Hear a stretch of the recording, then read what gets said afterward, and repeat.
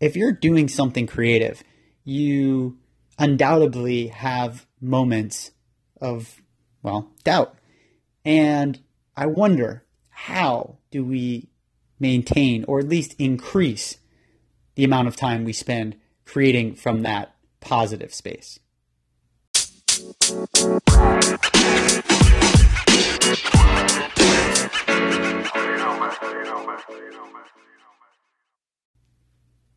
So one of the things that I do to try and stay in that positive space in general, but especially when I'm working on a creative project, is I keep a book close to me. I believe in lots of other things like having a coach or having mentors and collaborating with individuals who can share in your vision and your enthusiasm.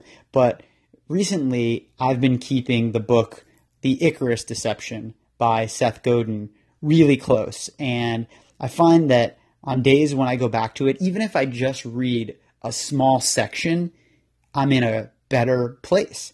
And, when I skip reading it, I can maybe get down a little bit. So this is a section from the book that I read today that really resonated, and it's called Engineering and Art. Engineering has a right answer.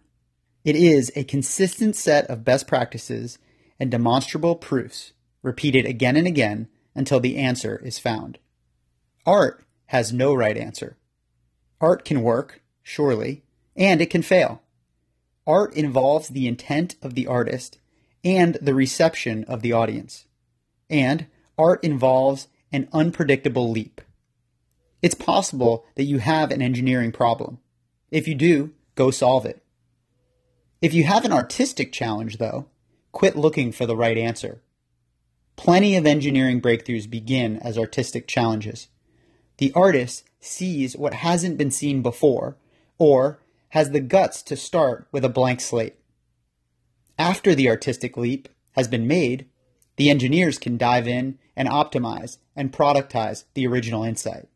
And yes, even if your job is engineer, or direct mail executive, or letterpress operator, it's possible, and even an obligation, for you to be an artist too.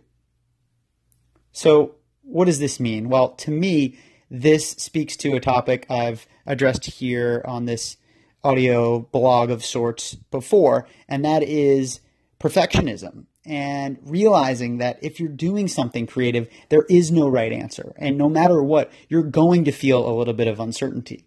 And that's just part of the game, part of the deal. It comes with the terrain that you're walking through or venturing into. And you have to really internalize that. And it's hard. And again, I forget all the time. And that's why this little trick of just keeping a book that inspires you or speaks to the challenge that you're working through, keeping it really close. And I think that book, just like any resource, can change at different times. So you might have one book that you carry close, keep close, read all the time through a specific creative endeavor.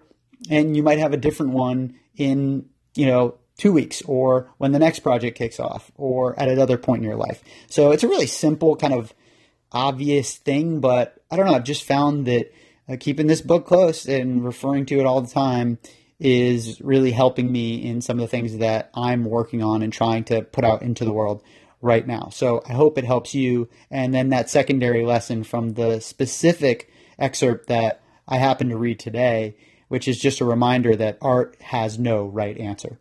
As always, I'm Brady. Thank you so much for listening. This has been The Curse of the Marketer.